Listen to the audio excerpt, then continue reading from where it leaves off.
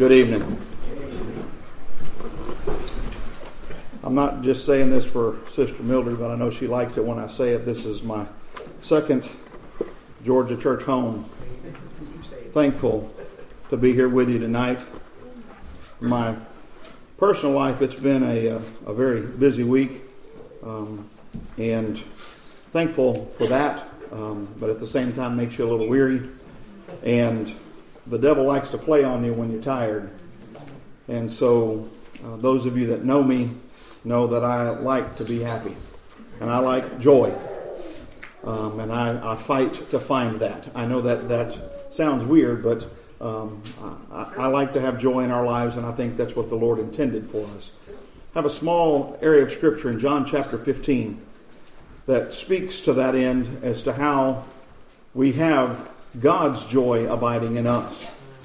Because it is not the happiness and frivolity of this world that we should be looking for, because those things are temporary and they're kind of like a drug. They make you feel good for a little while, but then the downside of it is very, very bad. John chapter 15, we know that Jesus is teaching about being the true vine. But I want to just take a small portion of this, beginning in verse 9.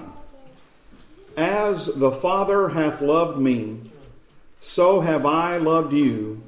Continue ye in my love. The Father loved the Son for all eternity. And so He has loved us for all eternity. I believe in once saved, always saved. Don't you? And it is because of the love of the Father given to the Son, whom He has given to us. And then He says, continue ye in my love. Now, it's not as there's a doubt that we would fall out of the grace of God and no longer be children of God, but He is talking about how we should live our lives. Notice what He says. If ye keep my commandments, ye shall abide in my love, even as I have kept my Father's commandments and abide in His love. Now let me ask you a question. Is there any time where Jesus Christ has not been the Son of God? No. Is there any possibility that Jesus Christ will ever cease being the Son of God? No. So Jesus says, I have kept the Father's commandments and abide in His love. So what He is talking about there is it's not living a good enough life to maintain being the Son of God. Because He is the Son of God. What He is talking about is being in that deep fellowship with His Father. And so He is saying the same thing to us. If we keep His commandments, we are going to abide in that deep and abiding fellowship of love with our Redeemer. These things have I spoken unto you, that my joy might remain in you, and that your joy might be full. John records what our Savior said is the key to a joyful life. Notice I didn't say a successful life. I didn't say a prosperous life.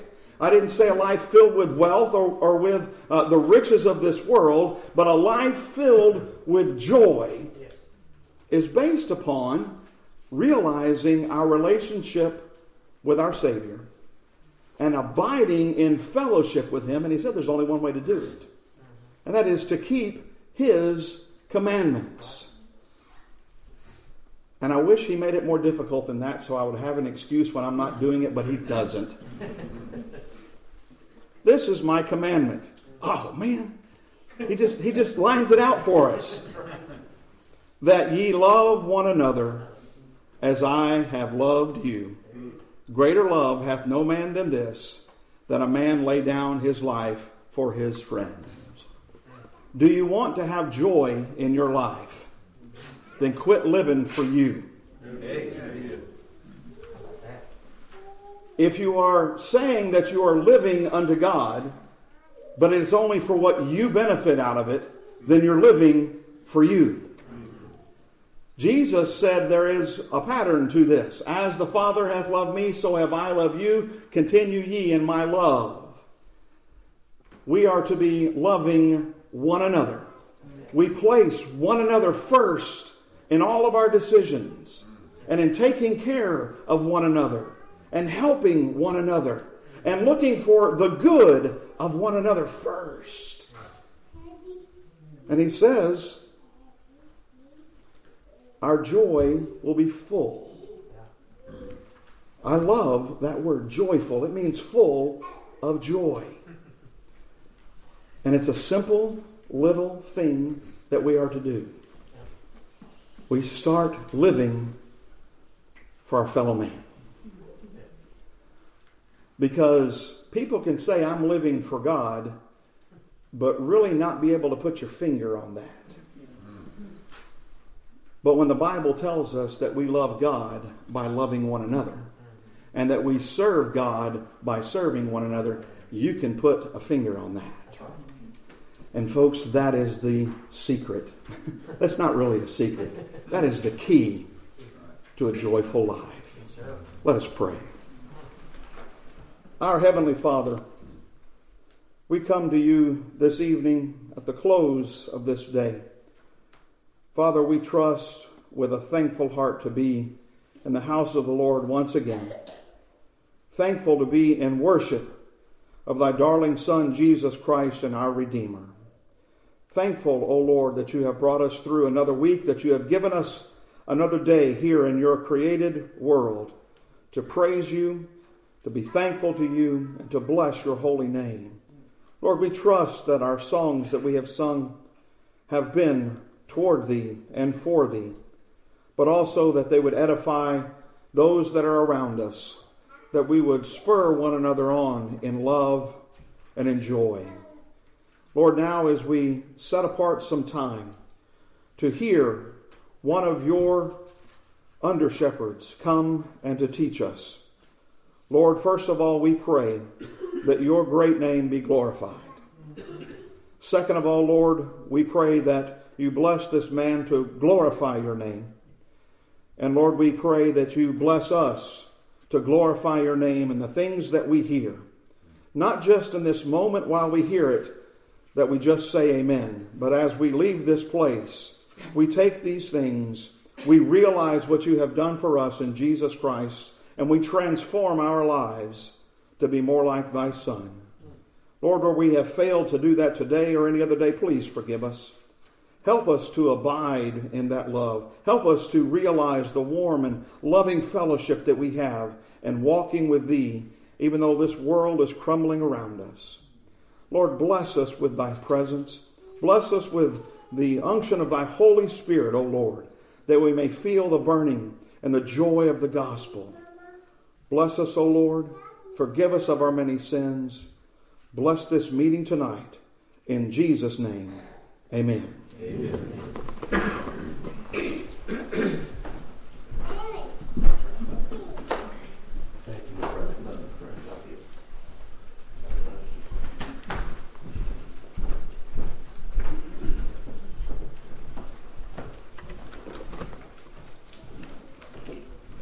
Good to see you. Good to be here.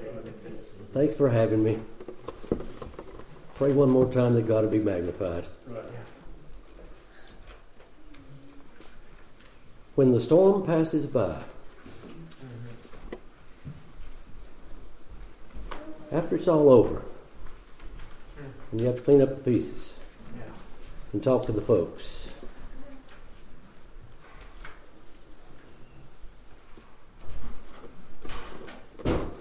Job in the first chapter, verse 7. And the Lord said unto Satan, Whence comest thou? Then Satan answered the Lord, From going to and fro in the earth, and from walking up and down in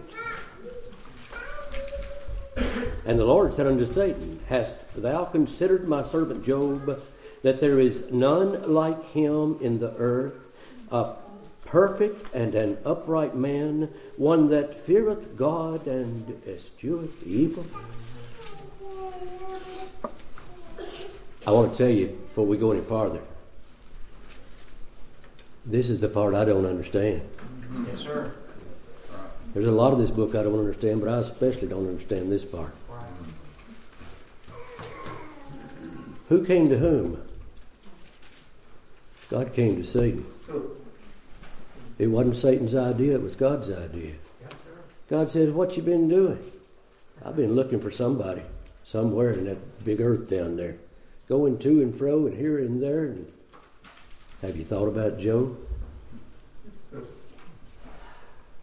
God wasn't getting even with him. God was right complimentary of him. He's the best of God. He's the best of God. Have you thought about him? I don't understand that. And if I'm totally honest, and I shouldn't say this out loud, and I'm not trying to put thoughts in your head that you may have not had already, I don't much like it. God forgive me.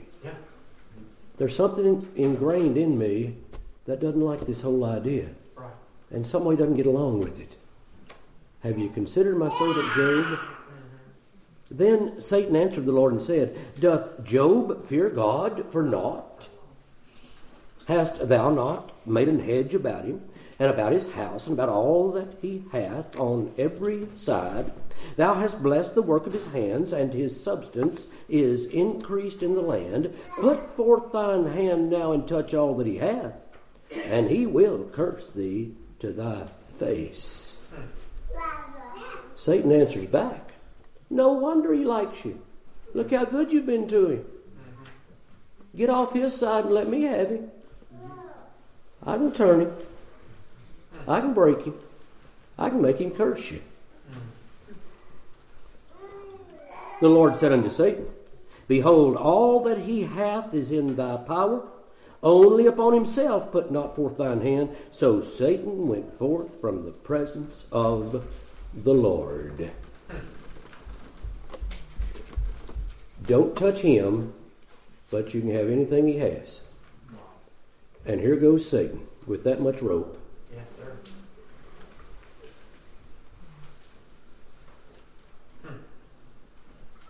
Job had a bunch of camels. There's a messenger comes back to him and said, they're all gone, man. I'm the only one left of all your servants and all your camels.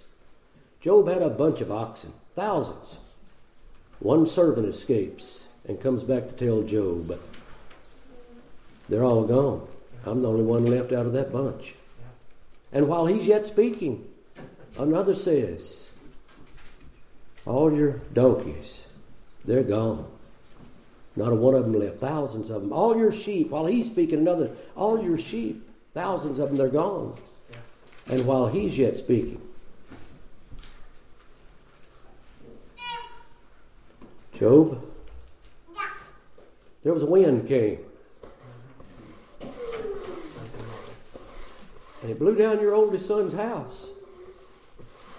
It's kind of bad the way it worked, Job. All 7 of your sons were there and all 3 of your daughters. And they're all gone. They're all gone. They're dead.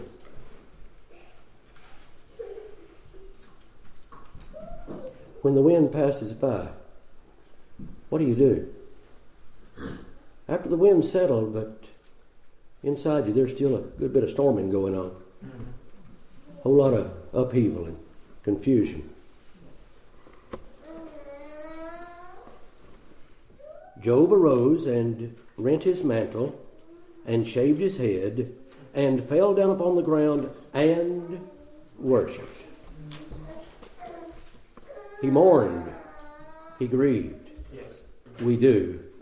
That's okay. Yes. Jesus wept. Jesus was grieved in his spirit. Yet in the midst of his grief, he worshipped. That's not easy to do some days. Matter of fact, that's pretty hard to do some days.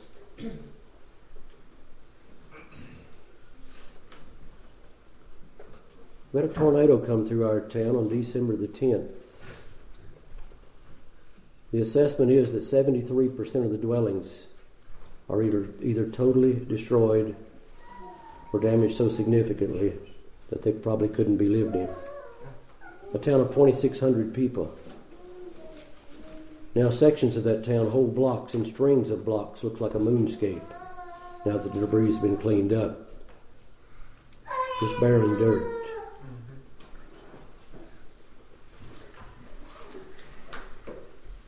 Leaves you with some mixed feelings. A young man calls me, and his mother, she was gone, and he asked me to preach her funeral a couple of days after this tornado. I told him that would be an honor. Tried to comfort him a little bit. He said these words, "Jeff, I'm frustrated with God." How do you answer that? What do you say to a man who says that to you? A middle-aged man, but I watched him grow up. His mother, I'd gone to school with her. We were in the same class in Mayberry. We vacationed together through the years, the two families. We were pretty close. What do you tell the young man? Sometimes I don't understand it. Sometimes I don't get it. Job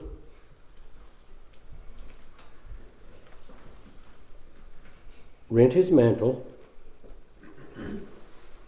tore his clothes, shaved his head, a sign of mourning, fell down upon the ground, but he still worshipped. And he said, "Naked came I out of my mother's womb, and naked shall I return thither. The Lord gave, and the Lord hath taken away. Blessed be the name of the Lord."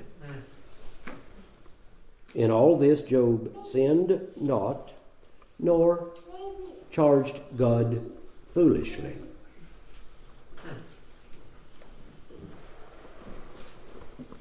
In the second chapter, God approaches Satan. God approaches Satan the second time. Looks like you struck out there, didn't you, buddy? That isn't King James. Didn't work out the way you thought it would, did it? Satan's got his excuse. You didn't let me touch him. Let me make him hurt.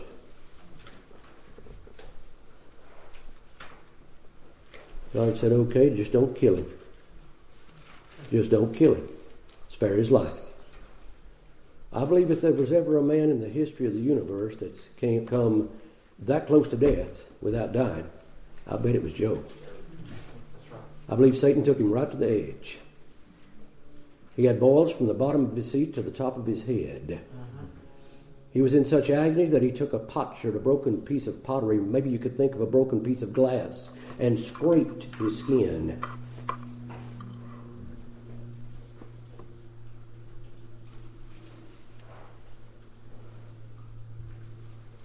But he didn't curse God. He held his integrity. His wife would say to him, "How long do you maintain your integrity? Curse God and die." Curse God and die. His very wife that I believe he loved. And maybe she loved him. In the past, I picked on her a little bit. Maybe it was mercy. I'd rather see you dead. Curse God. She's frustrated too, I'll bet you. She's a little confused with it all too. Wouldn't you be? Sometimes we get that way in the midst of the storm, and sometimes we end up that way after the storm's over and we're trying to sort things out. It's tough to give answers when you don't know the answers. And they're coming to you and you're the preacher and you're supposed to know. And you've never faced anything like this before. And I experienced some of the worst things I've ever seen in my life. But over the last 3 months, I've experienced the best things I've ever seen in my life. I submit to you 2 lessons from the book of Job. God is sovereign. Amen. God is good. And sometimes that's all we know. Job's 3 friends come to him. I just am overwhelmed with this passage. Chapter 2, verse 11. Now when Job's 3 friends heard of all this evil that was come upon him, They came, every one of them, from his own place. Eliphaz the Temanite, Bildad the Shuhite, and Zophar the Naamathite, for they had made an appointment together to come to mourn with him and to comfort him. They didn't have cell phones. I don't know how far apart these places are, but these men made a conscientious, real effort to get together to talk about Job. Yes. And the three heads come together and say, we got to go see him. Right. He's our friend. We've heard about him. Let's go see if we can do something for him. Those are three good friends who had come together and then headed together to help their friend Job. Mm-hmm. And when they lifted up their eyes afar off and knew him not, he's in a bad shape, isn't he? They don't recognize him. He's so covered with these sores and these boils, and he's clawed his flesh away. What might have he looked like? And they don't know who he is. They lifted up their voice and wept, and they rent every one his mantle and sprinkled dust upon their heads toward heaven, grieving. And they sat down with him upon the ground 7 days and 7 nights, and none spake a word unto him, for they saw that his grief was great. 4 men sitting together day and night for 7 days, and nobody says a word.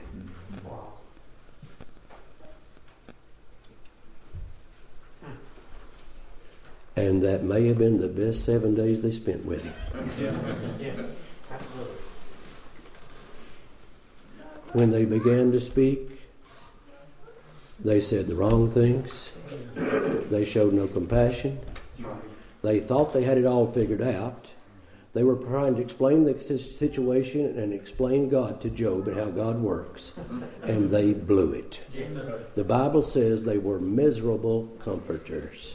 Sometimes the best thing you can do is just be there. And not try to explain God. I've spent a few of those occasions here lately. You can't explain him. He's past our finding out. He is the sovereign God of the universe, the sovereign God of heaven and earth. What he does is right every time. When he does it, how he does it, and the way he does it. He's not the author of evil, but yet there's a lot of evil in this world that we face, and a lot of that we can't explain, just like we can't explain God coming to Job. And when we start trying to explain it, I think we quit being comforters, get too deep for our thinking, and end up miserable comforters and miserable servants of God. That's right. When God showed up, chapter 38. Now, Job started out, he maintained his integrity. He worshiped. He said, naked came I out of my mother's womb, and naked I'll die. And he praised God. But for a bunch of chapters, between chapter 2 and chapter 38, we got a lot of story there that we can't cover tonight. There's times through those chapters there that Job maybe never broke, but he cracked.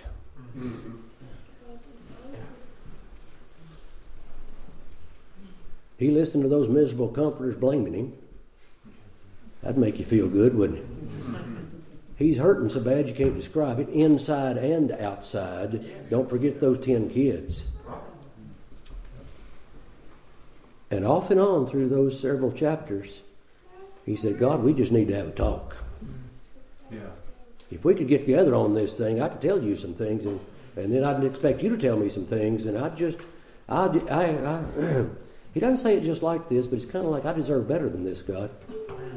Isn't that the way we sometimes feel? I don't deserve this, God. Why me? Why are you doing this to me?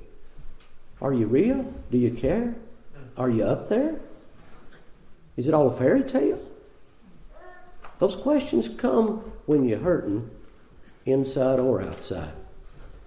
We've all had those questions, perhaps. Maybe you haven't. If you haven't, I'm glad you haven't. Go through 3.5 months of a tornado ravaged town, and those questions will come up.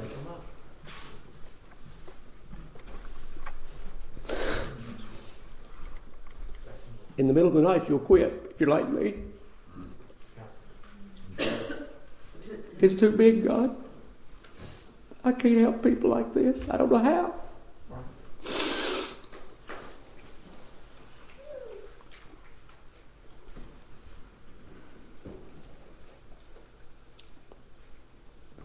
When God showed up in chapter 38, what would you have expected out of him? What would a good God have done? Well, now, he is a good God. I'm being sarcastic. I hope you understand that. Here's what the good God did. It's not what we expect. He didn't show up and say, Job, I kind of lost it in that conversation with Satan. I didn't mean to. God didn't say that. He didn't show up and say, Job, here's how it was. Let me explain it to you. He didn't do that. As far as we know, Job never knew why it happened. Job, as far as we know, never understood that God had had a conversation with Satan, that it had been God's idea. God didn't explain anything to him. Quite honestly, it wasn't any of Job's business. It's not any of our business for God to explain why to us. He doesn't owe us that. He can be God without us giving him permission. Well, he will be God without us giving him permission. That's right. And God shows up, and after Job is questioned why, and after Job has challenged God, if we could just talk, I've got a few things I'd like to say to you, and I want to hear what you'd say if I said this. God shows up in chapter 38. Then the Lord answered Job out of the whirlwind. Yes, it's interesting. That is interesting, isn't it?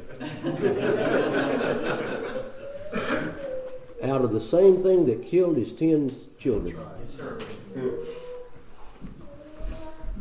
And I submit to you from God's word that God has his way in the whirlwind and in the storm. I believe that's in Nahum. And the same God that, some way or another, the part we can't explain, the tornado that happened in chapter 1. What word do I use? If I use the wrong word, you'll accuse me of making God a sinner.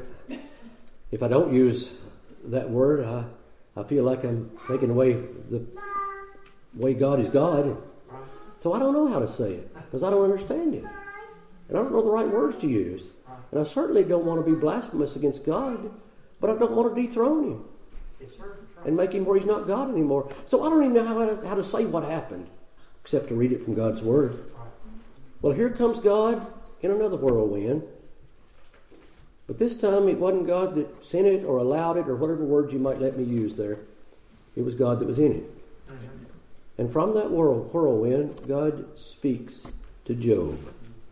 Then the Lord answered Job out of the whirlwind and said, "Who is this?" He didn't even call him by name. Who are you? Who do you think you are? Amen. Who is this that darkeneth counsel by words without knowledge? Your counsel is dark counsel. You think you see the light? You in the dark, man. You don't understand anything you've been talking about because you don't understand me one iota. Without knowledge. Gird up now thy loins like a man. Those are fighting words. That's what, really, literally they are. When the soldier would go into battle, he would gird up his loins. You want to fight? Here I am. Gird up your loins like a man. Let's go at it. Let's have it out. Let's go a round or two. You've been wanting to argue with me. You've been wanting to confront me. Here I am. Gird up now thy loins like a man, for I will demand of thee, and answer thou me. Now it's my time to ask the questions. Where wast thou when I laid the foundations of the earth? Declare if thou hast understanding. Were you there when I created? Did I need you then? Did you give me advice at that time? Did I ask for your counsel? No, sir. I added that. That's not in the Bible. Can't you? He's still a pitiful case. Yes. He's still covered with boils. Yes. He's still got a bone to pick and a little bit of beef to... But he's not in the mood anymore, don't you think? He kind of got out of the fighting mood and kind of got out of the accusing mode. Right. And he's kind of in the mood just to recognize that this is God. With these kind of questions. Where were you when I created? Who hath laid the measures thereof, the measures of the earth? If thou knowest, answer me if you know those things. Who stretched the line upon it? Whereupon are the foundations thereof fastened? Or who laid the cornerstone thereof when the morning stars sang together and all the sons of God shouted for joy? God, I don't even understand the question. How can I answer? Who are the morning stars?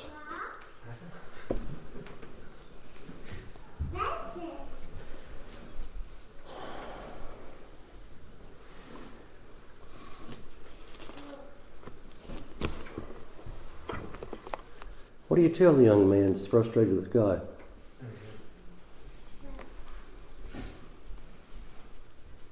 How do you say these things to somebody and still be nice? It's not my place to quote that to somebody at that time, I don't think. I think I'd be a miserable comforter then. But it is my place to defend God and to hold Him up high at a time like that. That's a delicate balance. That's a tightrope. And I don't know how to do it. And I blew it several times, I'm sure. And not only was I unable to give advice to others, I was unable to counsel myself oftentimes. The morning after, I stood at the doorway of our church with the roof peeled back.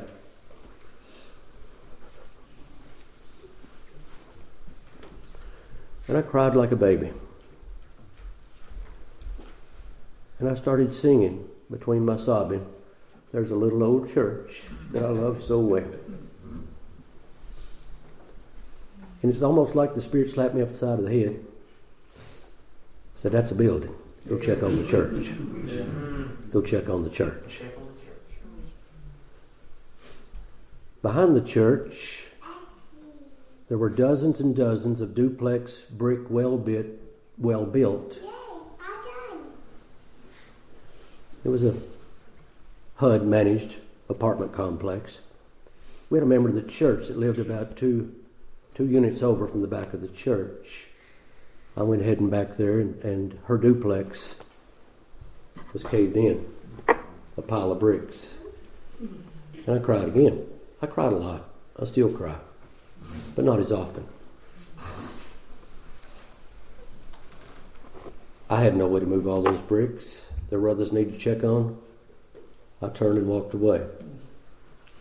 To finish that story, I came back a couple hours later to see if anybody was digging her out. She was standing on the brick pile. That ain't God good. And I said, Christiana, where were you? And she said, right there. And in the midst of the bricks, there were 4 sheetrock walls that had a closet inside of them. And she said, I was laying right there in that closet praying. I said, I bet you were. Now, sheetrock doesn't stop flying bricks. But God can.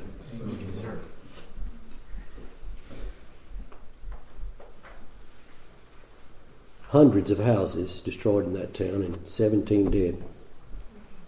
By all rights, we should have 200 plus.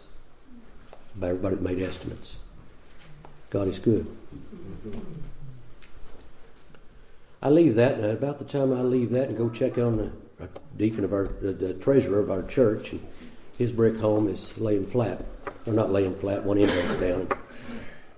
He'd gotten hungry to go get a snack, and he'd gone down the hall to get a piece of pizza. And his wife got up to see what he was doing. He'd been out of the hospital 2 hours. And they're in the hall. Didn't know anything was going on. The TV room that he'd been in, the wall fell in. The bedroom that she'd come out of, the wall fell in. They're standing in the hall. As I'm standing there hearing that story, the phone rings, my cell phone rings, and I could not understand what the man was saying. He was in hysterics.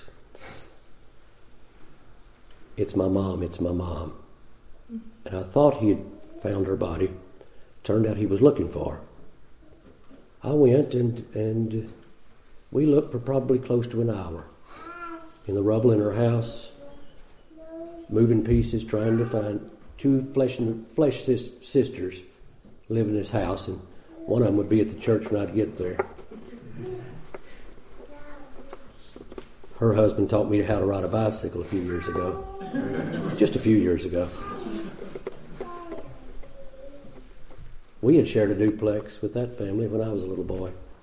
Miss Mayberry, we all know each other. We all love each other.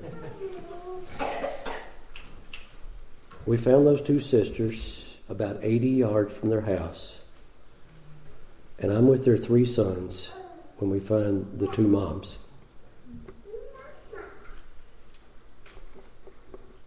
One son fell face down on the earth screaming. One went down on his knees, crying uncontrollably. One sat down on a fallen light pole and just stared into space.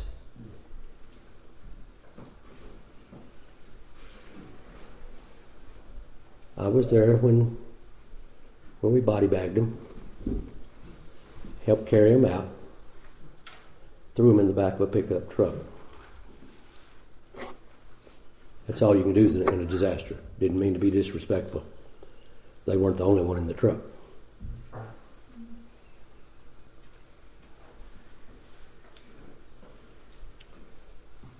Remember the God is good stories?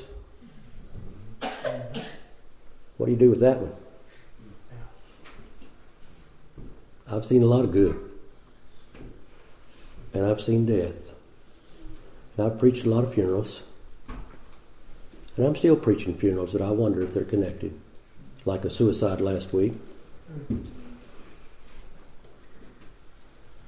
a heart attack or two. In a town that's still overwhelmed with grief and suffering. And how do we deal with it? And I can't explain it. The only answer that I know, God is sovereign. But that's not the only answer I know. 2 lessons from the book of Job. God is sovereign and God is good. In the last chapter of the book, God gives Job twice as many sheep, twice as many camels, twice as many oxen, twice as many asses, and 7 more kids. 10 more kids. 7 sons, 3 daughters. 10 more kids. And you might think, well, 7,000 sheep and then 14,000, and 7,000 oxen and then 14,000, and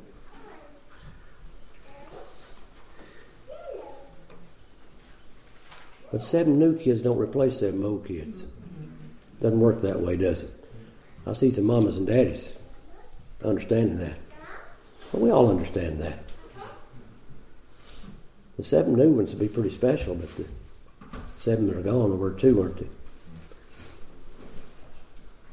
You know the way I got it figured? Now, I think Job knew him when he got there, like David said of his child. He can't come to me, but I can go to him. I bet when David got there, he knew who his was. What do you think? That'll get me in a different sermon if I'm not careful. I think I can show that from scriptures, but that's not tonight's message. You know what I figured Job found up there and been with for about the last umpteen centuries? He got 20 kids now, doesn't he? Twice as many. And they all live happily ever after. And that's not a fairy tale. They live in happily ever after in God Almighty's heaven.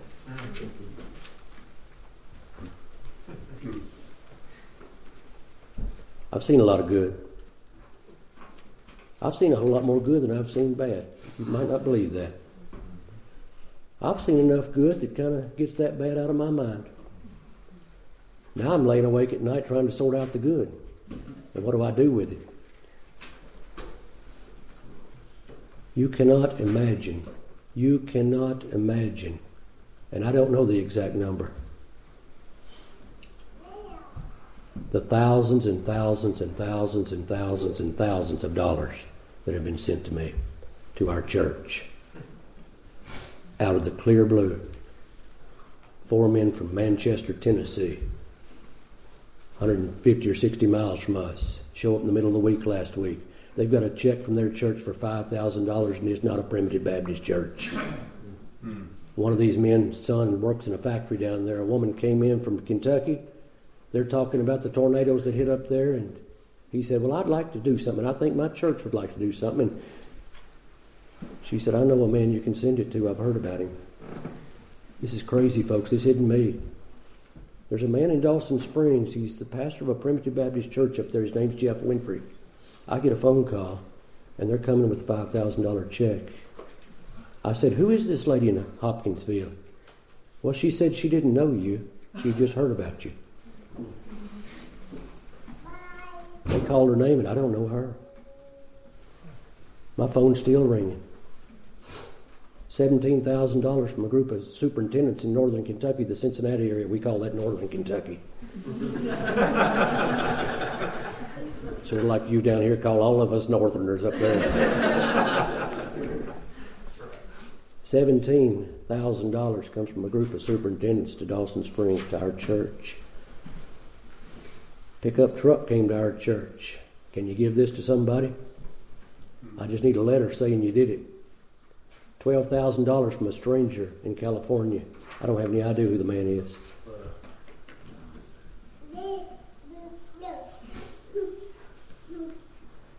It's wild and crazy, folks. I had a conversation on the way down here on the phone about building a man a house. You don't know how many $1,000s I'm talking about. Cost a lot to build a house. Cost a lot to build a food bank, to store. We built a warehouse. I've got to tell you that story. The Sunday after the tornado hit in the middle of the night on Friday night, we worshiped on the sidewalk in front of our torn-up church that at that point we thought was a goner. The next Sunday, we had obtained permission to meet in the grade school auditorium, and we've been in the grade school since. We had a worship service that day, and when we got through sitting on those bleachers in that auditorium, there was a lady got up and she came running to me, and she wanted to be baptized. Let me tell you about her. She'd been coming to church a long time. She has a terrible phobia of water. She talked to me about it for a few years, and then she quit talking. She just couldn't do it. I said, why'd you come, Ann? She said, I couldn't help it. The Spirit was in that meeting that day more than I've ever sensed anywhere in my life. The week after the tornado, I felt God like I've never felt Him before. Through the week, I went by to see her at her home. I said, have you thought about the baptizing? She said, that's all I can think about. She said, can we do it in a kiddie pool? I said, I don't think that'll do it, Ann. We can't do it in the kiddie pool. Don't y'all kick me out of being a Primitive Baptist. We went from the school to the church, a gutted church at this point. They'd stripped everything out. The baptistry would still hold water. I said, we'll fill it up just as little as we can. I said, do you think if you were to sit down in the water, she doesn't take a bath. She takes a shower. I said, do you think you could sit down in water if it just came up maybe about that deep? And she said, I think I might could do that, Brother Jeff. We get in about that deep water. Now I bet folks at Dry Creek probably used less than that sometimes. Anyway. I get down on my knees. I put my arms around her to walk in, and she is trembling. She is shaking. I don't mean quivering. She is just super shaking. We stepped down in the water. I said, are you okay? I think. The whole church is praying. We've talked to each other about it. We're praying for her to find strength to do this. I said, can you sit down? She said, let's try. And I've still got her. I've still got both arms around her from the side.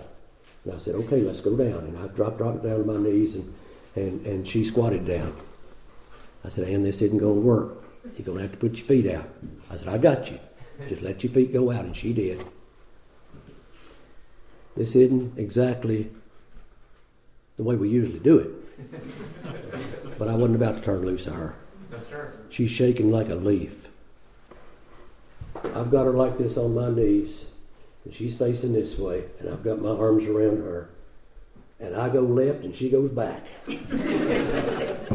And I can't promise you she went totally under, but I know I did.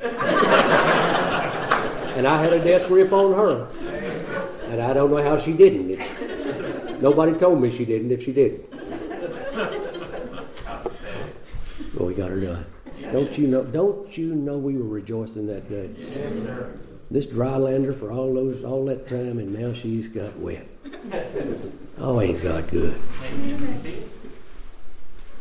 The superintendent of our school who came to a service there, he said, I need to talk to you as soon as you get a minute this afternoon on Sunday afternoon. I went by and semi-loads of food had come into our town, and it's all stored in the school. He said, we got to keep this food in town.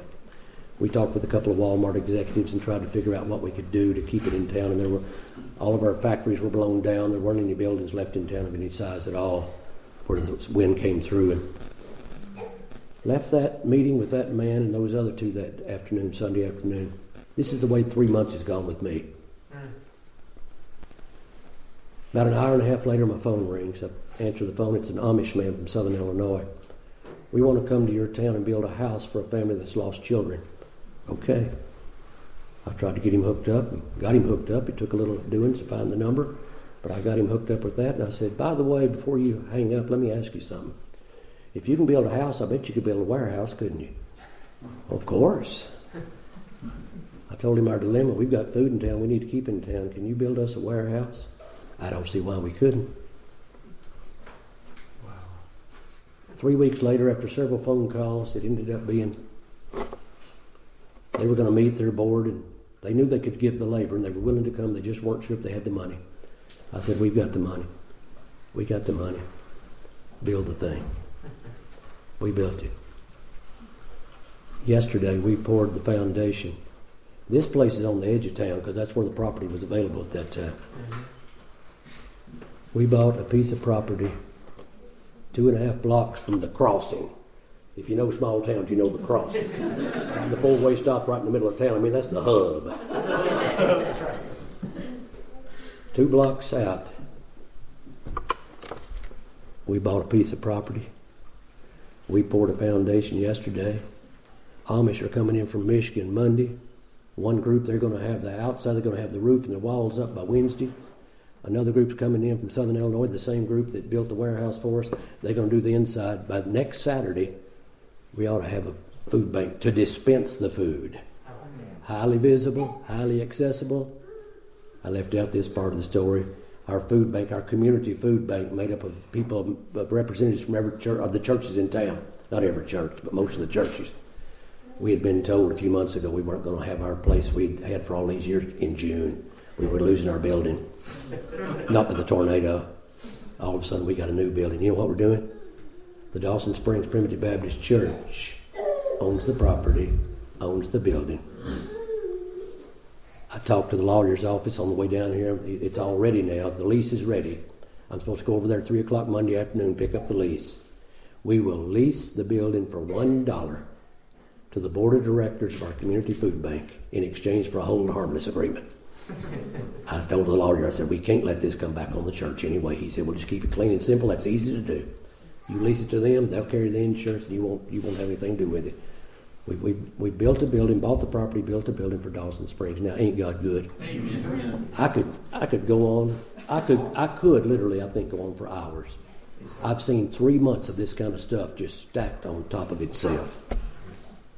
Money pouring in, ideas pouring in, people needing help. Widow woman, 82 years old, comes to our church. She and her son, who's disabled, they both lost their homes. They were coming together, going to buy a home. They like $15,000. He draws less than $1,000 a month. She took out a $15,000 loan because that's how much they lacked of their insurance and what they had, their savings. And she said, if I die, and I will, there's no way he can make the payments on this loan. I said, have him come by the house. the Dawson Springs Primitive Baptist Church, thanks to your money, wrote a check to that widow woman for $15,000. I said, go pay off the note. Borrowed that money for about 3 days till I found out about it, and then we took care of it. I talked to a man on the way down here, another church from another town. His sister goes to that church. They had offered, we're going to split, hopefully build them a house. You can't imagine how much money's been poured in. God opened the windows of heaven in the hearts of his children. Yes. And it's flooded our town. Given to the Primitive Baptist Church in Dawson Springs. Praise God. Praise God. Back to Joe. I'm sorry, this isn't supposed to be story hour. Please forgive me for that part.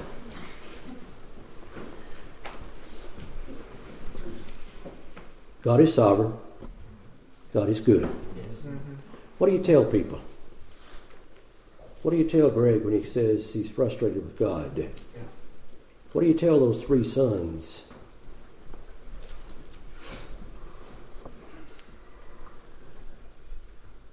I don't understand how you feel because I've never had it happen to me. I don't know what to say to you to make you feel better. But I want to tell you somebody that understands. When you're standing there talking to somebody who's lost everything,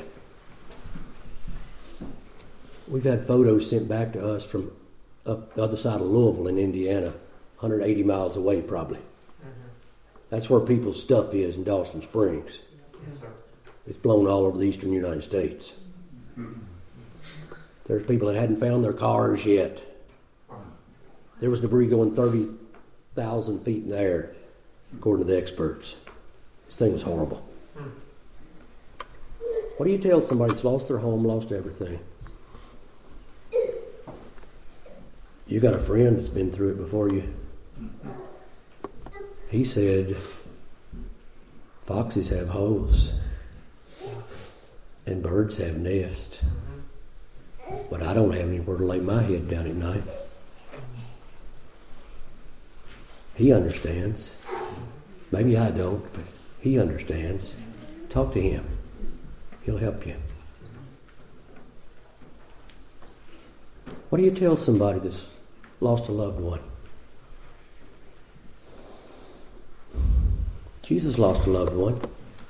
His name was Lazarus. The Bible says he loved him.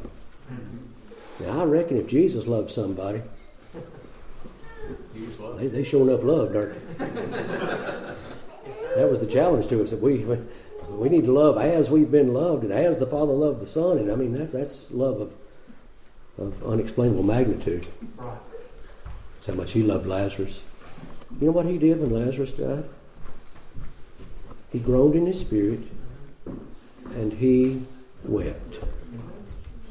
Were those crocodile tears? No. Was that some kind of show to impress folks as to how he wanted you to think he was? Or is that how he is? That's how he is, and that's who he is. When he sees death, he weeps.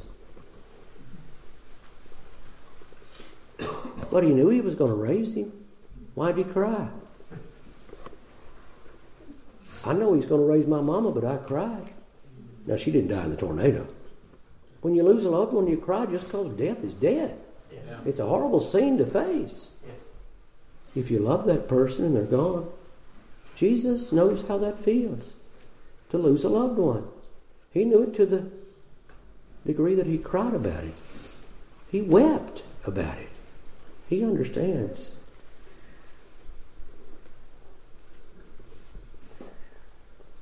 Jesus knows pain. He knows suffering. He knows how it feels to have a nail driven in your hand.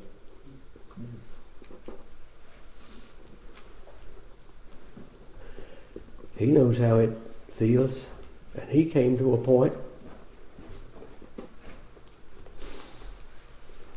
My God, why? He said it, didn't he? Did he know the answer? I think he knew the answer.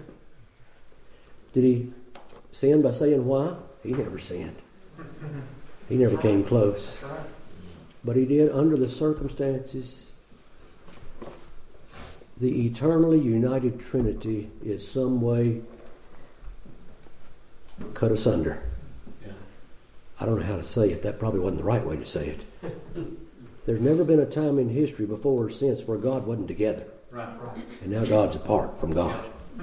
My God, why hast thou forsaken me? You talk about lonely.